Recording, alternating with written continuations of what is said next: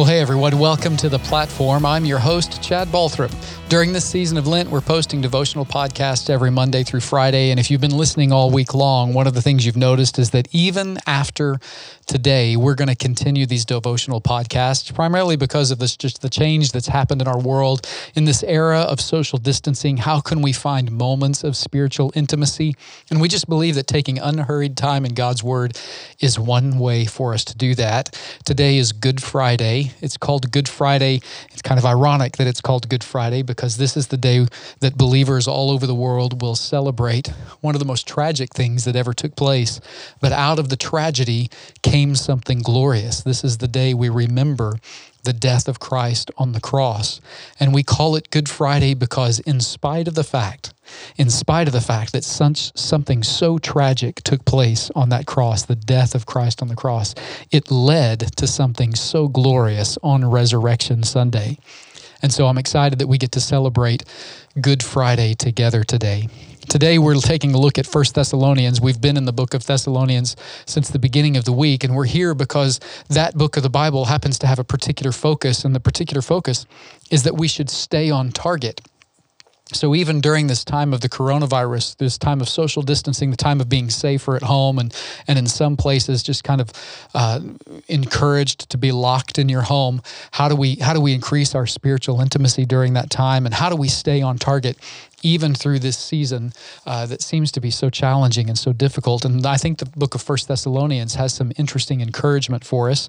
Today we're in 1 Thessalonians chapter 2. We're really going to just read three verses, and it's verses 10, 11, and 12. I like to read, if I'm doing small studies like this, I like to read about a paragraph at a time, and that's about a paragraph for us, verses 10, 11, and 12. So 1 Thessalonians chapter 2, beginning in verse 10 and ending in verse 12, it says, "You are witnesses, and God also, how devoutly and justly and blamelessly we behaved ourselves among you who believe, as you know how we exhorted and comforted and charged every one of you, as a father does his own children, that you would walk worthy of God who calls you into his own kingdom and glory." I love this passage. It's just a continuation of what Paul's been discussing in chapter 2. And he's really kind of talked about how his faith has come under fire a little bit. He's been accused of some things that he didn't really do. And he's just really saying, hey, my reputation speaks for itself. And you guys know that. And the Thessalonians, they did know that. They understood that. And so he's defending himself a little bit, but he's also saying to them, hey, you guys are the ones who witnessed this. You saw that. Look at verse 10. You are witnesses, and God also. So you and God both have witnessed this. Now, here's the thing that I think that's interesting of what they witnessed about Paul's life and what I hope that people can witness about our own life. Paul says of himself, he says, you're witnesses, and God also, how devoutly and justly and blamelessly we have behaved. You know, I think that's the beginning of discipleship, of the way we take our faith and we share it with one another. And as we share it with someone else who's a believer, the thing that I hope that we notice about one another, the thing that I hope we admire about one another is how devoutly and justly and blamelessly we behave. That word devoutly, I think of it like this. It means to live right before God. It means to walk with him in a way that is right. The Bible says that Christ has made us holy. We've been set apart because of Christ's righteousness. And as a result of that, we now have the privilege of being able to walk in a way that honors the righteousness that Christ has acquired for us. It's not that we're righteous on our own, but because of what Christ has done for us, we can now honor the righteousness that he's placed in us. And every time we do something that honors that righteousness, we're living devoutly before our Heavenly Father. It says how devoutly and justly and blamelessly we have behaved. That word justly, it means innocent in judgment. It means not just to be seen right before God, but to be seen right by others. It means that as people recognize, when it's our turn to make a choice, when the world is looking at us and saying, okay, which one will you choose, the right or the left, that as we make that choice, they may not like it, they may not agree with us, they may not understand it, but they look at us and go, well, you know, I understand how they got to that conclusion. And that's a just decision, that they're innocent in judgment. The seen as right before others. That's what it means to do justly, to honor God's choices in such a way that even the people around us recognize that this choice practically makes sense, that this choice spiritually makes sense. Why? Well, because God makes sense. God makes sense in the way that he encourages us to act and to function. So that we would act devoutly and justly, and then finally and blamelessly. Blameless isn't the idea that we're never, ever going to sin. That's not at all it, because I am going to sin. I'm good at it, and sometimes I step in it, whether I even try to or not. I struggle with. I'm stand with David when I say, God, forgive me and protect me from presumptuous sins. I step into sinful things on a regular basis, but every time my conscience speaks up, every time the Holy Spirit tweaks my conscience to help me know, hey, this was one of those moments when you missed, I want to be quick to repent in those moments. So that idea that we would live blamelessly is the idea that I would have a clear conscience, that I would be right. That first one, to be devout, is to live right before God. That second one is to live right before others. This last one, having a clear conscience, is to be right with yourself. Is there something in your life that you need to confess, that you need to repent of, that you need to turn away from? Is there a temptation that you need to avoid? To be blameless doesn't mean to be sinless. It means that every time you sin, you handle that sin rightly before God. And it is to recognize that and to honor the fact that, hey, God calls that sin. I was wrong. God, please forgive me. Help me to overcome this and never do it again. Either remove the temptation from me or let me see the way of escape every time I'm faced with this temptation, and give me the strength and the power to overcome that temptation. I think that's the beginning of discipleship, that we would live in this way because, well, it's something else Paul said in 1 Corinthians chapter 11. He said, imitate me as I imitate Christ. If this is who you are, then at some point in your life, you can, with honesty, with integrity, look at someone else and say, hey, if you'll imitate me, you'll be learning how to imitate Christ. And then that passage goes on. It says, how devoutly and justly and blamelessly we behaved ourselves among you who believe, as you know how we exhorted and comforted and charged every one of you as a father does his own children. There's three words there. It's almost like Paul's a preacher, 3 points, a poem, and a dead friend story. He just leaves out the dead friend story this time. But he does have his 3 points. He just does his 3 points again. Here's what Paul does. He says, I'm going to exhort you, I'm going to comfort you, and I'm going to charge you. And this is just a great pattern for discipleship. First off, that you would live rightly before God, that it would set an incredible example, that you would show people what it means to be a disciple of Christ. Jesus followed this pattern.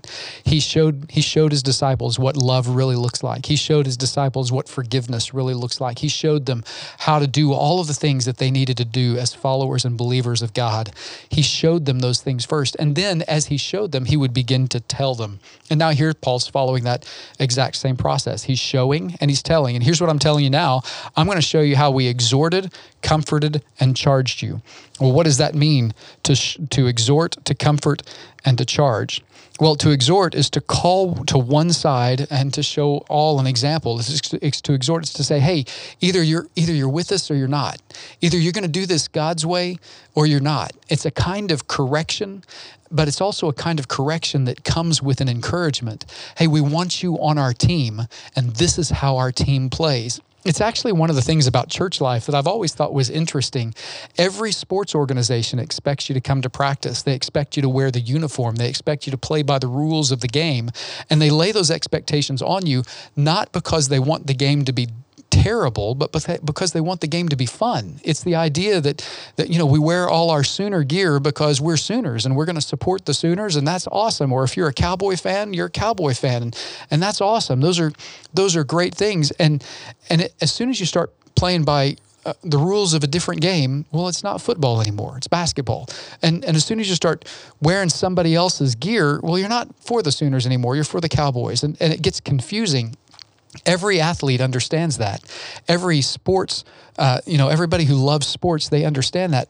In church life, it's almost like there are times when people are just kind of offended when you start saying, hey, you know what? If you want to play the game, you ought to wear the uniform. Hey, if you want to play the game, you ought to come to the team meetings. Hey, if you want to play the game, you got to be with us. If this is part of who you are, we got to be together in this. That's the exhortation that's there.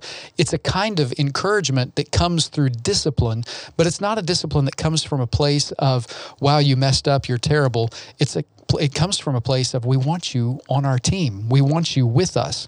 So exhorted and comforted. Comforted is the idea that just to bring alongside. Hey, I'm not telling you this because I'm better than you. I'm telling you this because I'm walking with you through it. I'm walking with you through it.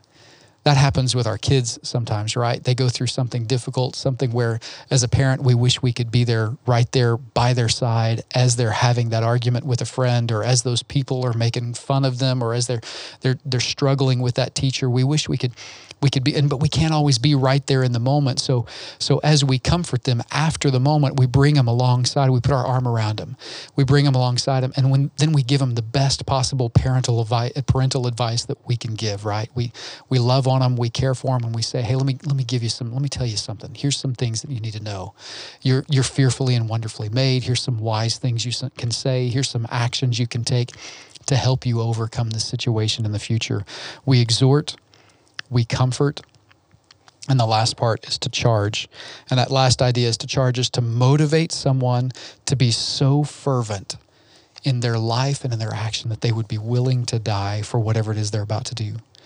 That they would be willing to die for their faith, that they would be willing to die, that they would rather die than dishonor God in this moment. So Paul brought that kind of charge to people. He would exhort people, he would comfort, he'd exhort them, I want you on my team. He would comfort them.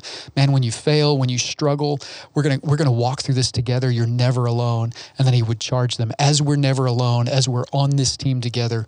This is something, this faith, I would just rather die than dishonor God. And let's do this together. Let's be those people that would rather die than dishonor God. And that's verse 11. As you know how we exhorted and comforted and charged every one of you, as a father does his own children, that you would walk worthy of God, who calls you into his own kingdom and glory.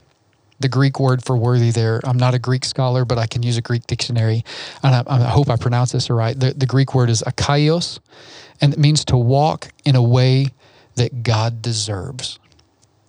It's not so that we can earn his favor or earn his loving kindness.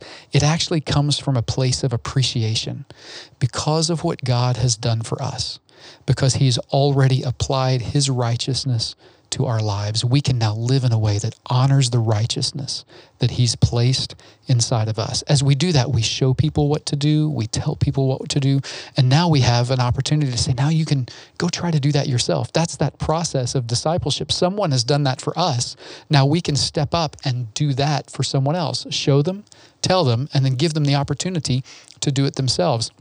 For each one of us to akaios, to walk in a way that honors God, to walk in a way that God deserves.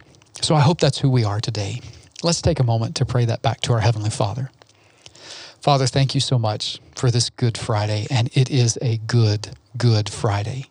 Thank you for the tragedy that you experienced on the cross at Calvary on my behalf. Thank you that you took my sin and my shame, that you took the punishment for that, and that you suffered the penalty of my sin, and then you gave me the glory of your righteousness. And so I pray that today that I would live in a way that honors the righteousness that you've acquired for me. And I pray that the people who are listening would do the same thing. I pray that we would exhort one another, that we would comfort one another, that we would charge one another, that we would be the people who would rather die than dishonor you. And that, Father, as we do that, that we would live devoutly and justly and blamelessly before you. Every time you use your Holy Spirit to speak to our conscience, then Father, let us be quick to repent. Let us be quick to pursue you and to follow hard after you. And let us be those people who live rightly before you. And I pray that as we do that, that we would be a blessing to the people around us. We love you so much, Father. And we ask these things in Jesus' name. Amen. Well, I'm so glad you made time to join us today. Be sure to hit subscribe so you can catch future episodes, and you can help us connect with more people by rating and reviewing this episode or pressing like, leaving a comment, or sharing with a friend. You can also catch more devotional thoughts every day through our partner podcast, Follower of One, everywhere podcasts are found. And I'll tell you, it's also becoming the end of Holy Week, and each day during Holy Week, we've put special devotional episodes on our social media that include a little bit of music, a little bit of scripture, and some questions you can discuss with friends and family. I hope you're connecting with those and sharing those with friends as well. Thanks for listening. We'll see you next time on the platform.